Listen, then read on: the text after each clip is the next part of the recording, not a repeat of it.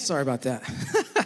Had something I had to do right quick. All right, anyway, we got a tight little window there to get things ready for the message. But anyway, all right, I got to take a breath. I'm going to take a breath because I just ran about 20 feet. Which is actually appropriate because Paul's going to start with a running analogy here at the beginning in Galatians chapter 5. You can go ahead and start heading there. I do want to add on to what Jess mentioned earlier, and I don't usually, not what I said last week, not that thing. That's done. We're good. We're moving on. No, but last week, so I don't usually kind of talk about messages this way or like promote them or whatever, but I got more discussion and comments this week from the message last week than any message I have ever preached by far. I mean, it's not even close. I had at least, and I'm not like building myself up in any way here, but I had at least 10 people tell me it was the best message that they'd ever heard or they'd never heard me preach.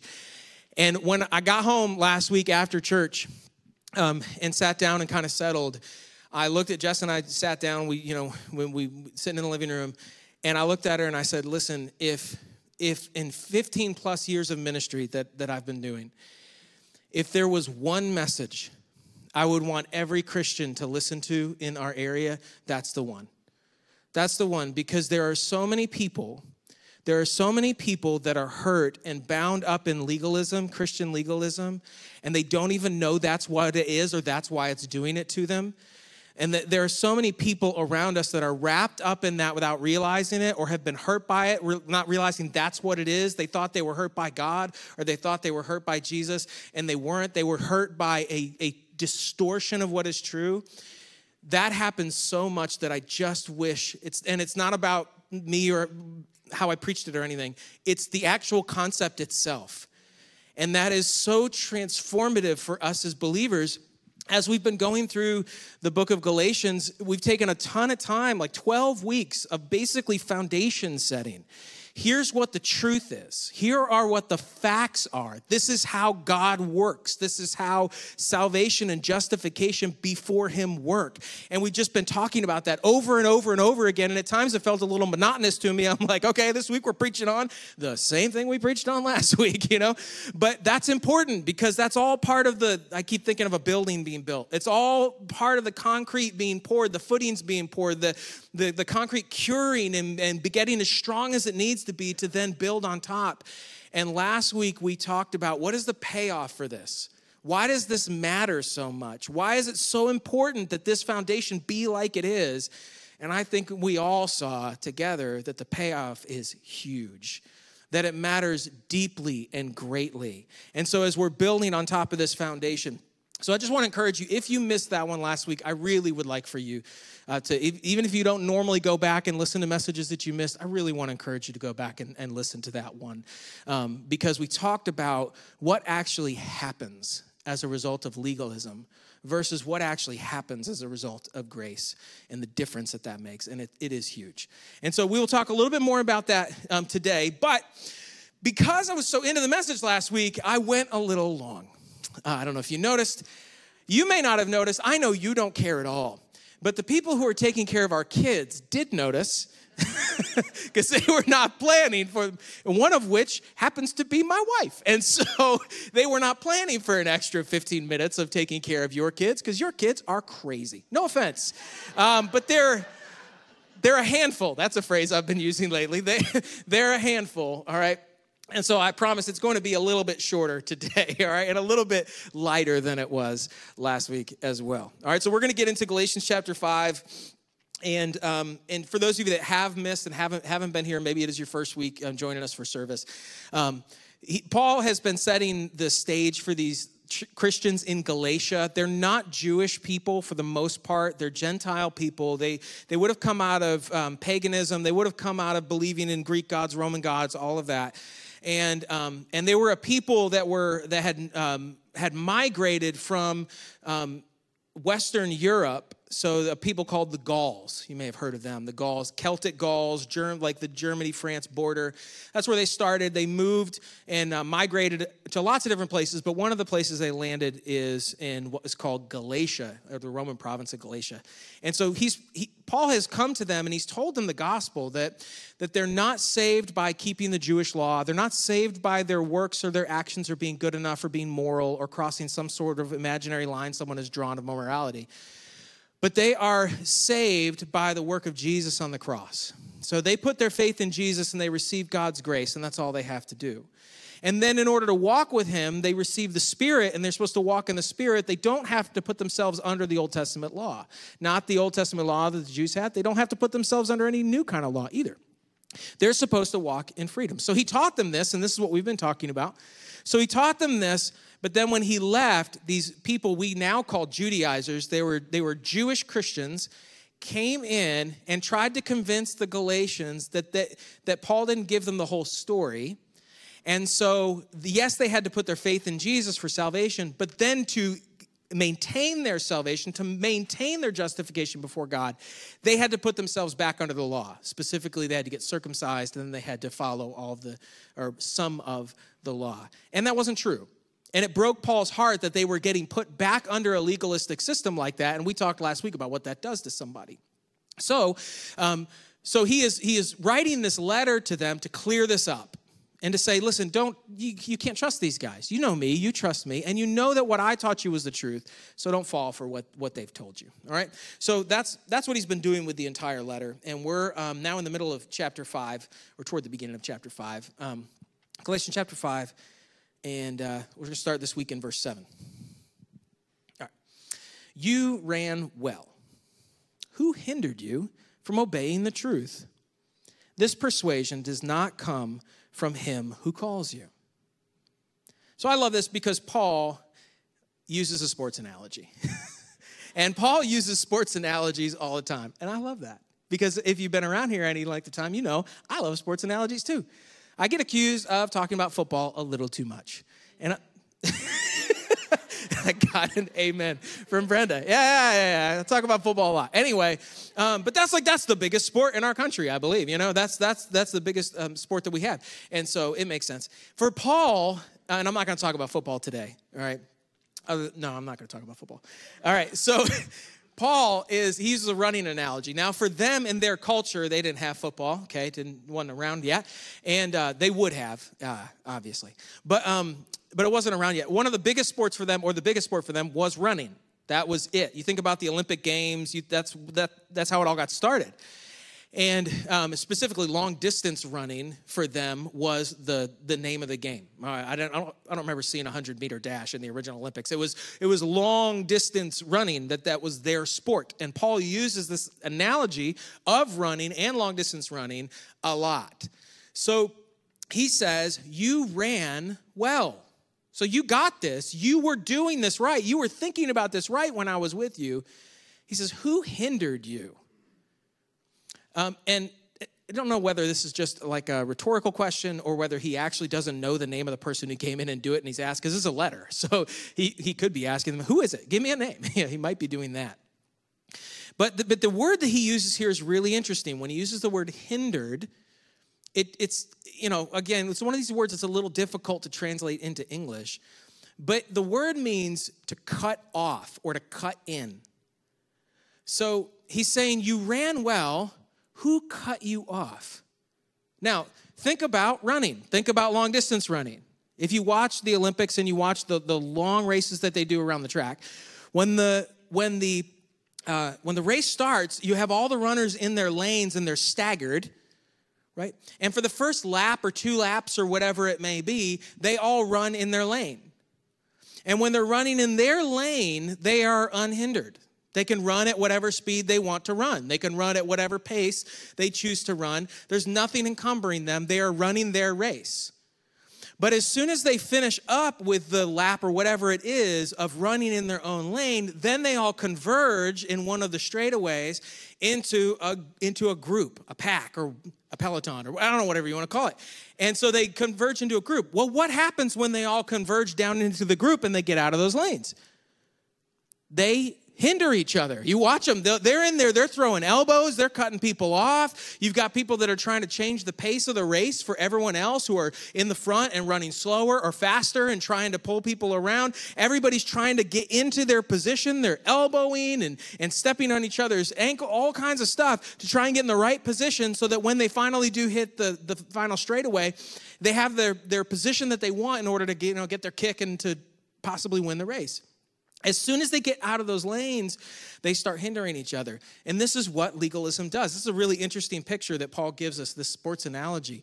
To understand grace, it's like God has put you in a lane, and there's maybe a staggered start because we're all starting at different places, but he puts you in your lane, and he has a race that he wants you to run unhindered. Nobody else getting in our way, nobody else positioning, nobody else judging, nobody else doing anything. We are running our race. But what legalism does is it puts us all in a pack where people are fighting for position. And so they start elbowing and they got a position. And he's saying, here's what these Judaizers did to you. You were running well, you were running your race, and then they got in there and they stepped in front of you. Now, why are they putting all these legalistic things in front of the Galatians? It's because legalism creates a hierarchy or a ladder or a structure. It creates pedestals. And so if I can come into you and I can tell you, oh, there's a rule you didn't know about, or there's a bunch of rules that you didn't know about, I'm keeping them, and now you need to keep them. What I do to you is I put you in a position below me. I put myself on a self-righteous pedestal. I hinder you and keep you behind me, because if you're behind me, I have a better chance of winning the race. But that's not the way that we are supposed to think, or that's not the way we're supposed to process this as believers. We are supposed to run well, run unhindered, run the race that he has laid out for us.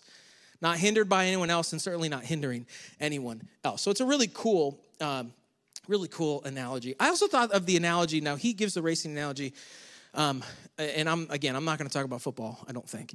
But I thought about traffic, because this is another one of my pet peeves, all right? Can we talk about the zipper merge for a second? Do you know what the zipper merge is? Raise your hand if you know what the zipper merge is. Okay, great. All of you that didn't raise your hand, you are the problem. Okay, I know Michael agrees. Yeah. Right? So here's the zipper merge. And you're going to get education on this today. That's good. So you're on the highway, right? 2, 3 lanes, whatever it is. And the highway goes down to 1 lane. For no explicable reason. There are traffic cones, but there's no work being done. But nevertheless, they have decided that they are going to take the lane down to 1 from 2. Let's just say 2, right? The proper thing to do in that situation is to zipper merge. It is one car lets the other car in front of it, and then they go, and then the next car, and then the next car. You go back and forth between lanes. It's the most efficient way to do it. It's the most efficient way to merge from 2 lanes down to 1 lane. And then once you're in your lane, you stay in your lane, and you merge as you are supposed to with the car ahead of you, okay?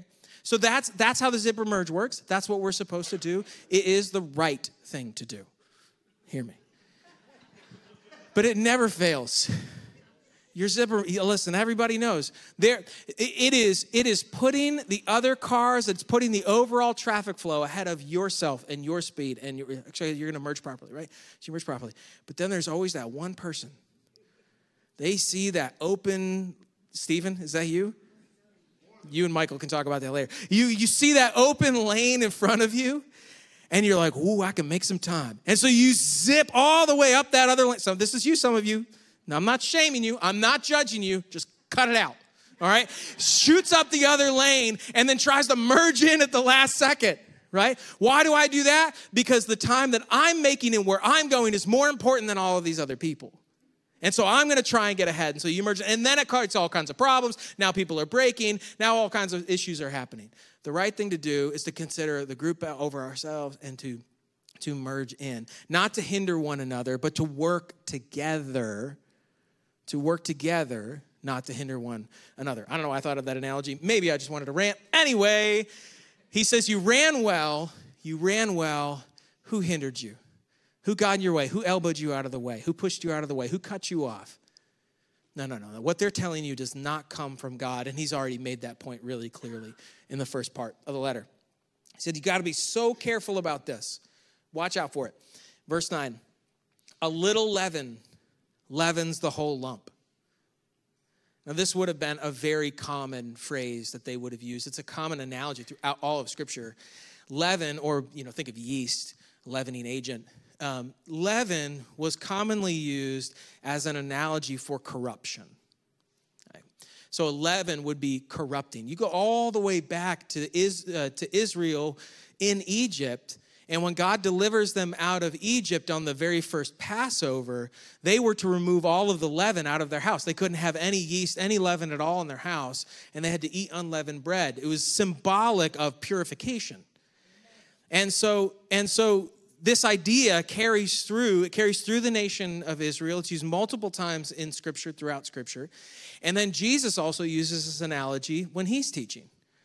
And he says, it's recorded in Matthew and it's recorded in Mark, Jesus says, beware the leaven of the Pharisees. That's what he says in Matthew. And in Mark, he says, beware the leaven of the Pharisees and of Herod. So there's two there. So what is he talking about? What does it have to do with this leaven that Paul is talking about here? Jesus said, beware the leaven of the Pharisees. What is he talking about? He's talking about the legalism and the hypocrisy that the Pharisees were standing on self-righteously and were imposing on the people. Beware their arrogance. Beware their pride. Beware this idea of ladder climbing and positioning and elbowing people out of the way. Beware religious or legalistic leaven. And then Jesus also says, beware the leaven of Herod in Mark. So what's that leaven? That leaven is the leaven of worldliness and sin. Beware the corruption that comes from legalism, and beware the corruption that comes from sin. Beware the corruption that comes from the inside, and beware the corruption that comes from the outside. It's two things, and I think this is so important. And as I was looking through this and studying it this week, I saw it everywhere in Scripture. Everywhere in Scripture. Beware legalism, the leaven of legalism, and beware the leaven of license. So this is everywhere, and we've been talking about it over and over and over again. So what's Paul talking about in Galatians? He's talking about the leaven that would equate to the leaven of the Pharisees. He's talking about the leaven of legalism. In 1 Corinthians 5, when Paul's writing to the Corinthian church, he also talks about leaven. But in that case, the leaven is the leaven of sexual immorality in their church. So when he uses it there, he's talking about the leaven of worldliness and sin from the outside, from the flesh. So you see these two sort of bookends that we always have to be careful of. How do we beware the leaven of the Pharisees, the leaven of legalism, and the leaven of Herod, or the leaven of worldliness and sin in the flesh at the same time? We do it exactly the same way that Jesus did it. When John, who's Jesus' best friend, when John writes his gospel and he introduces Jesus at the beginning of his gospel, he says that the Word came and the Word was full of grace and truth. Grace and truth. Not 50% grace and 50% truth, not a balance of the two. All grace and all truth all the time. How do we beware the leaven of worldliness and sin? With the truth. Amen. That's how we beware the leaven of sinfulness and worldliness, with the truth. We look at Scripture and we know what God's will is. We know how He wants us to live. We know how He doesn't want us to live. We know what is sin and what is not sin. And so we submit ourselves to the truth. And when we submit ourselves and our lifestyle and all of that to the truth, we can beware the leaven of Herod, or the leaven of the world. And an example of that is sexual immorality in the Corinthian church. But at the same time that we are to be full of truth, we are also to be full of grace. We are also to be a full measure of grace. How do we beware the leaven of legalism and law-based living? Grace is how we do that. And so we need to be the full measure of both and always be aware of that as believers. Otherwise, we will find ourselves sliding to one side or the other. Being all grace with no truth will push us into worldliness. Being all truth and no grace will push us into legalism. And so we have to be a full measure of both all at the same time.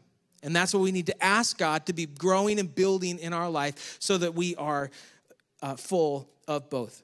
Truth rejects worldly leaven. Grace rejects religious leaven. So what does this mean?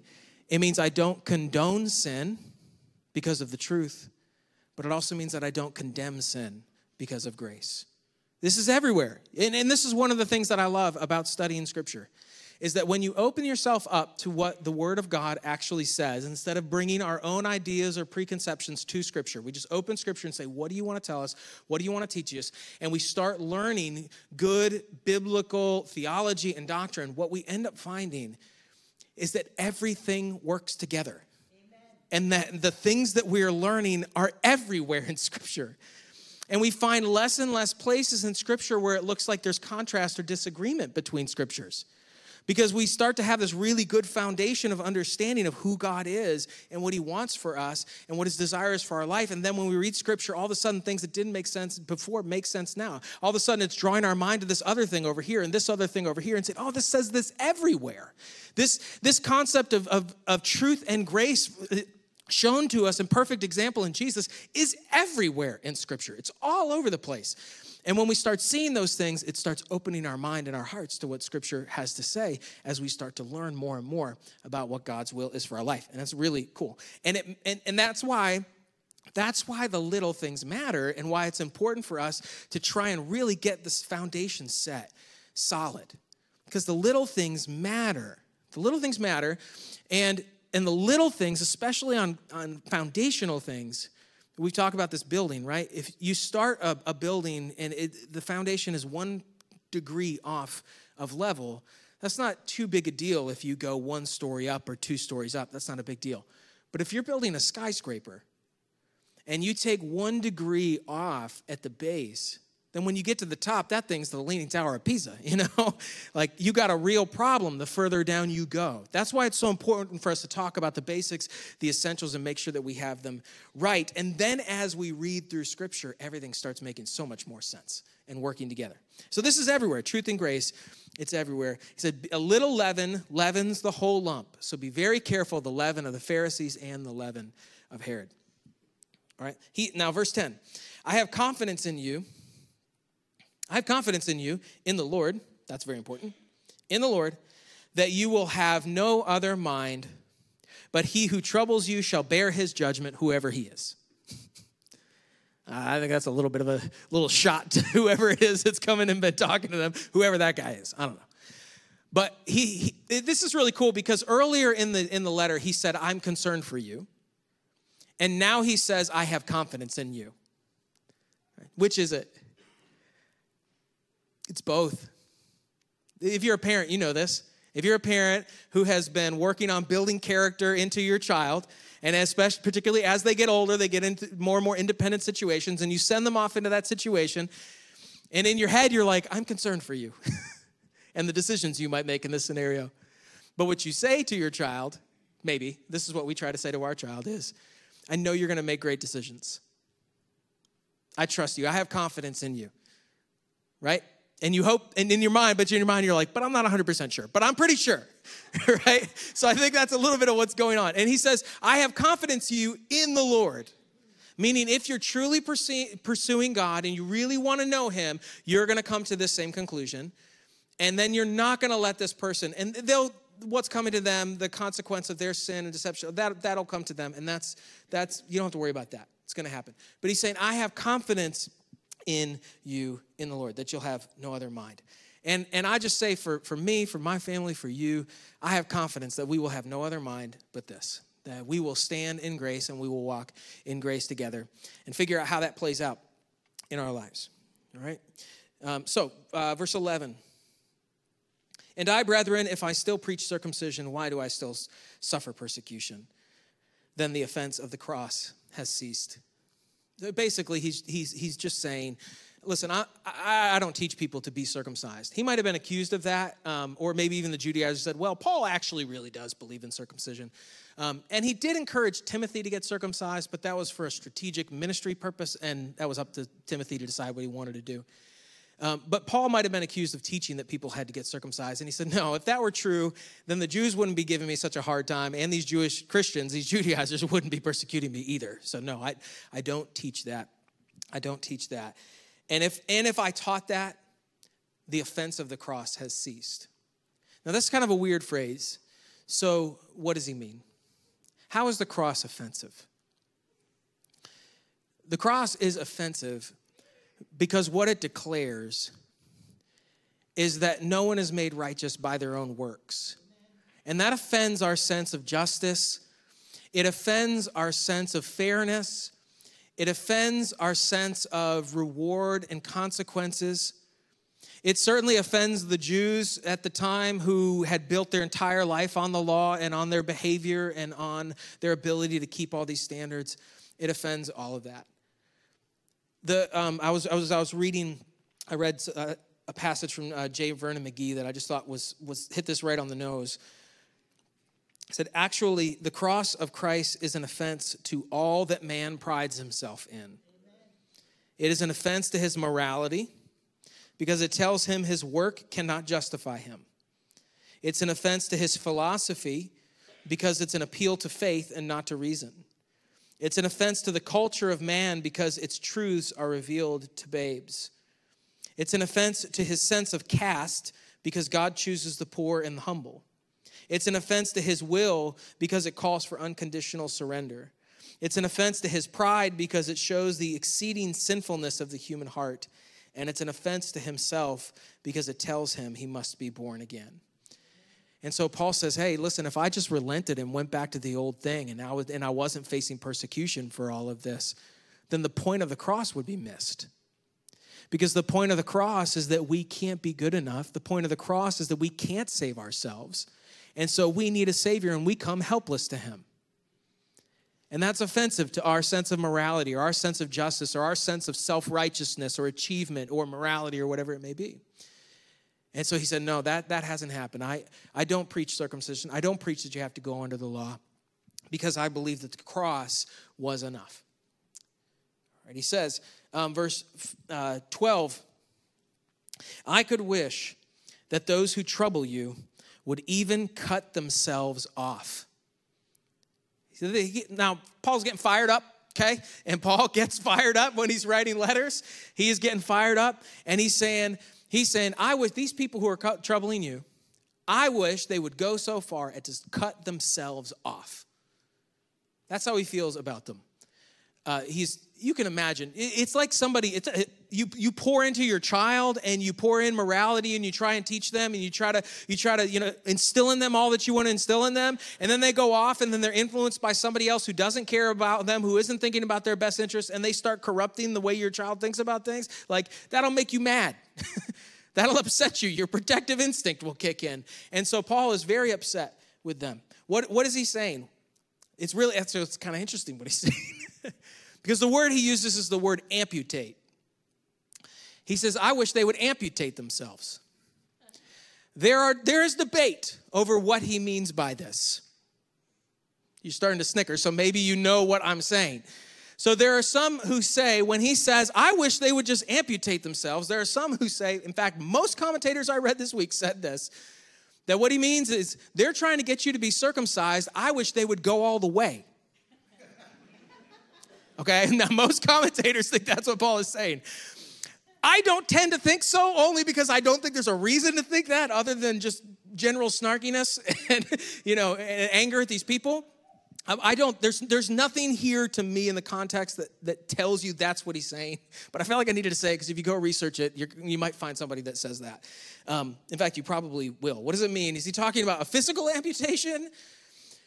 Or is he talking about removing themselves, amputating themselves from the fellowship? I think that's more likely what he's talking about. I wish they would just remove themselves from the race. Just get out of the lane. Get out of the way. Get out of this church. Stop influencing people this way. Amputate. Just get the leaven out of the house. These are the analogies that he's been using. And so I think it's more likely that's what he's saying. That these people's influence needs to cease. It needs to stop. They need to be cut off. They need to stop deceiving people and twisting them up in this. And this is one of the things that I want everybody to talk about in group this week when you get together. There's a couple of questions that'll surround this idea of, are there people in your life that are having this kind of influence on you? Now, that could be leaven from the religious side. It could be leaven from the sin side. Are there people that are having this influence? And what does it look like for you to not let them influence you anymore? What does that influence dynamic look like? Are there relationships that I need to just be away from because they're corrupting my view of God and who he is and who I am and what I'm supposed to do? Or more likely, are there relationships where I need to change the stream of influence, where the relationship needs to stay, but I need to change the flow of influence in this relationship? How do I cut this influence off? And that's one of the things that you're going to talk about in your groups this week. He doesn't want this influence there with them anymore. He said, I just wish they would cut themselves off, would amputate themselves. All right, verse 13. For you, brethren, have been called to liberty. You have been called to liberty. Only do not use liberty as an opportunity for the flesh, but through love serve one another. For all the law is fulfilled in one word, even in this, you shall love your neighbor as yourself. But if you bite and devour one another, beware lest you be consumed by one another. Bite and devour one another. This is the elbowing, it's the cutting off, it's the positioning, it's the legalistic scramble to get to the top of the morality pyramid or whatever. He's saying if you bite and devour each other, you'll just eat each other up. You'll eat each other alive. I don't think we have to look very far to know that happens. And it happened. It's happened, it's happening, and it will happen. Don't do that. He says, no, the law is fulfilled in this. Love your neighbor as yourself. Jesus said, they asked him what the greatest commandment was. Jesus said, love the Lord your God with all your heart, soul, mind, and strength. And the second is like it, love your neighbor as yourself. The indication for Jesus is these are the same thing. They go hand in hand, they happen at the same time, and they are together, they are equal with one another. Not law number 1 and law number 2, but law 1A, 1B, or law number 1 and law number 1, okay? Love your neighbor as yourself is the same as loving God with all of your heart, soul, mind, and strength. Loving God with all your heart, soul, mind, and strength will cause you to love your neighbor as yourself. They go together. And so he said, it's all wrapped up in that one thing. All right, don't use your freedom. Okay, you're free in Christ. You've been set free by the grace of God. Right? And you are not judged. God's love for you is not judged by your behavior, and your salvation is not determined by your behavior. Not the day you got saved and not today either. It is by the grace of God. Right? So you are free. You have liberty. But don't use that liberty as an opportunity for the flesh. Now, generally speaking, this verse is often used to say, well, don't in that freedom go sin, because you could just go sin. And he's definitely saying that. That's a broad application. But the more direct application of what he's saying in this very moment to them is, don't use your liberty as an opportunity for selfishness. Amen. What's happened is I have become a child of God by the grace of God. And I have brothers and sisters in Christ around me. And my responsibility now is to consider God and to consider others greater than myself. Amen. My responsibility now is to realize that I'm a part of a team. I am part of a family. And the family is greater than the individual. Okay? The flow of traffic is more important than the one person who doesn't know how to zipper merge, right? My responsibility is to consider others and in humility to serve them. And in so doing, to fulfill the law of God, and in so doing, become the person that he's designing me to be. He has designed me to be.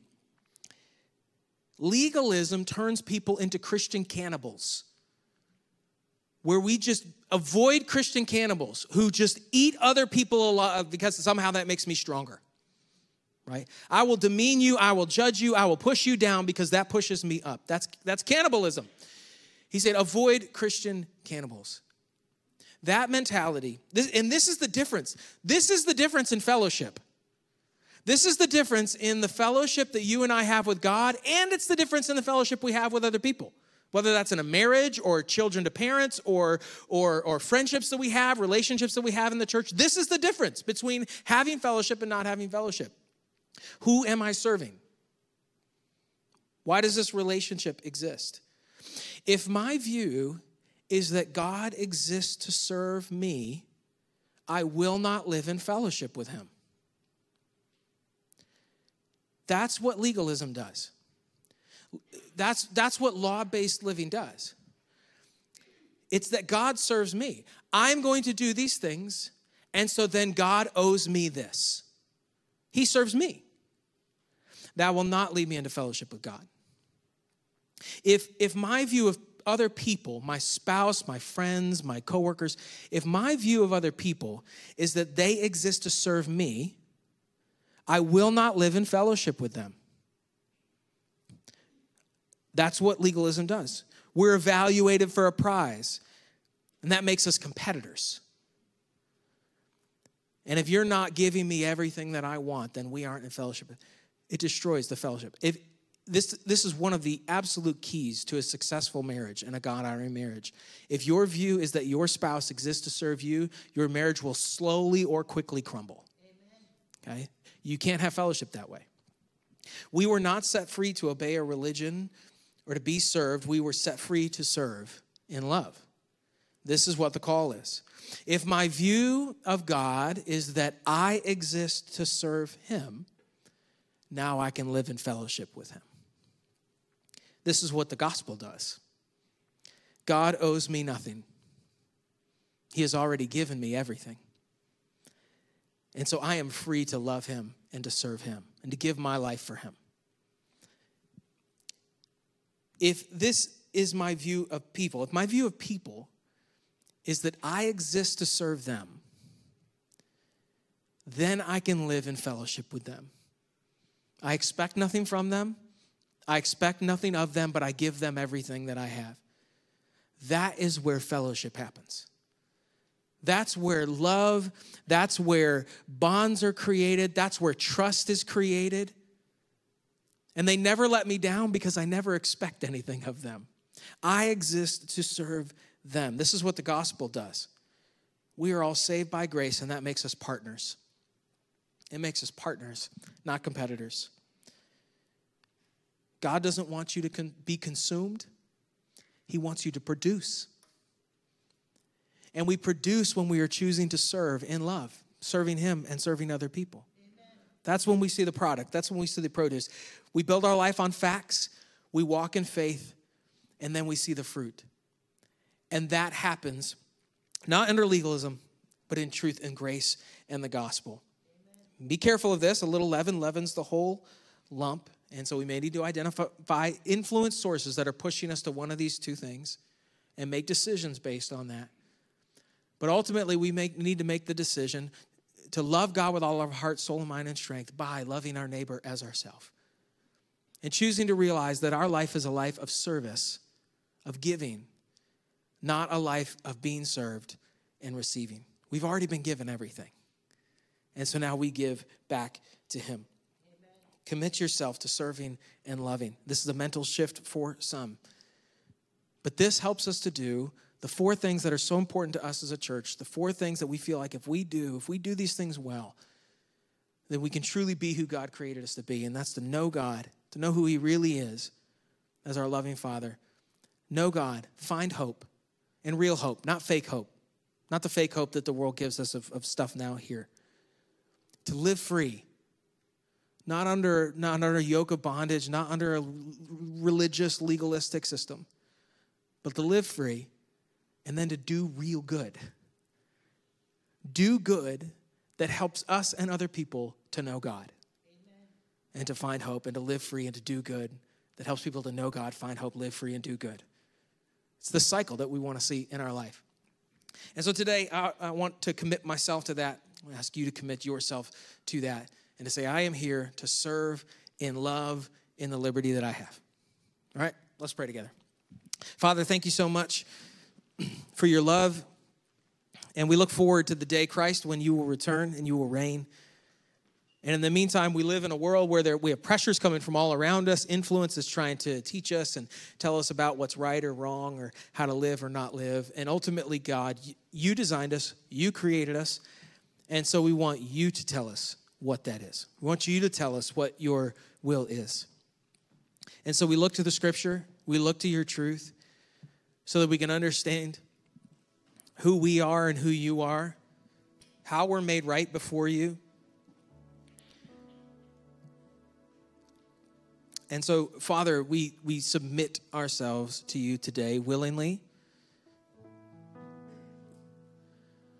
knowing that we are your children, not by our effort, not by our work, but through faith. You have given us your grace.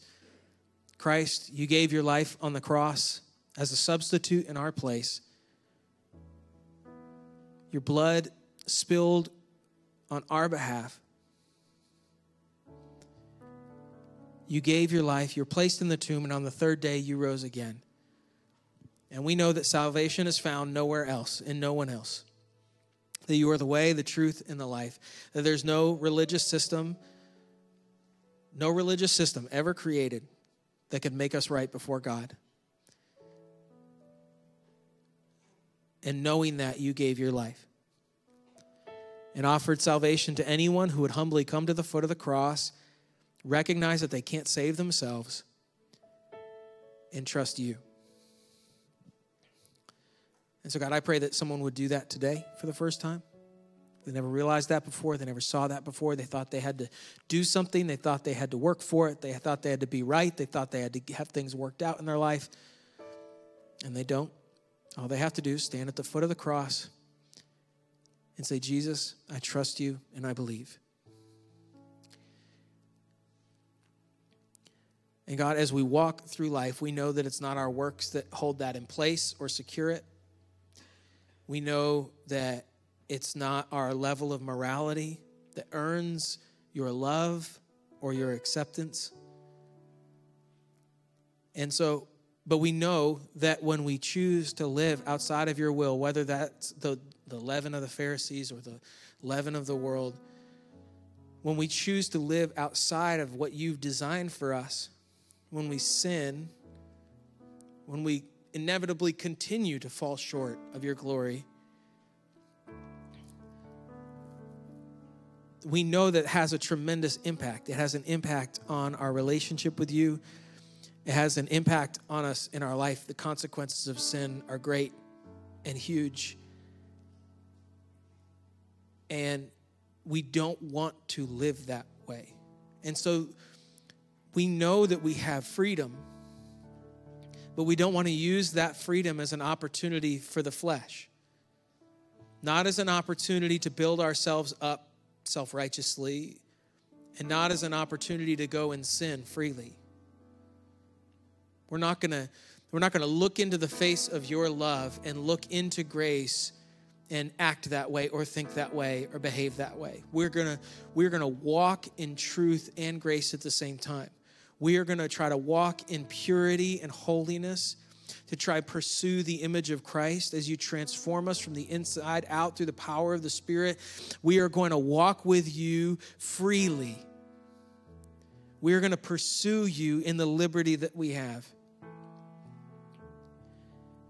And so, God, I pray that you would help us to see, all of us specifically today, to see where leaven, where influence, where corruption has come into our heart, into our mind, into our life, has twisted us up into not seeing you correctly, not seeing ourselves correctly, not seeing other people correctly, and that you would straighten that out. You would fill us with truth, commitment to truth. You would fill us with grace, commitment to grace, so that we can walk in this life the way that Christ walked in this life. That we could walk in purity, that we could walk in holiness, and that we could prepare for the day, Jesus, when you return, to establish your kingdom. And we finally get to not only walk with you, but walk in a world that celebrates the things that you celebrate, that recognizes the things you recognize, that believes the things that you believe, that teaches the things that you teach, so that we can walk fully in who you've created us to be. And we look forward to that day. So, Father, I ask that you continue to do the work of purifying us. You show us where that corruption has come in and show us this path that we need to take in order to set that straight, set that right. In the freedom that we have in you, that you would truly set us free. It's in your name we pray. Amen.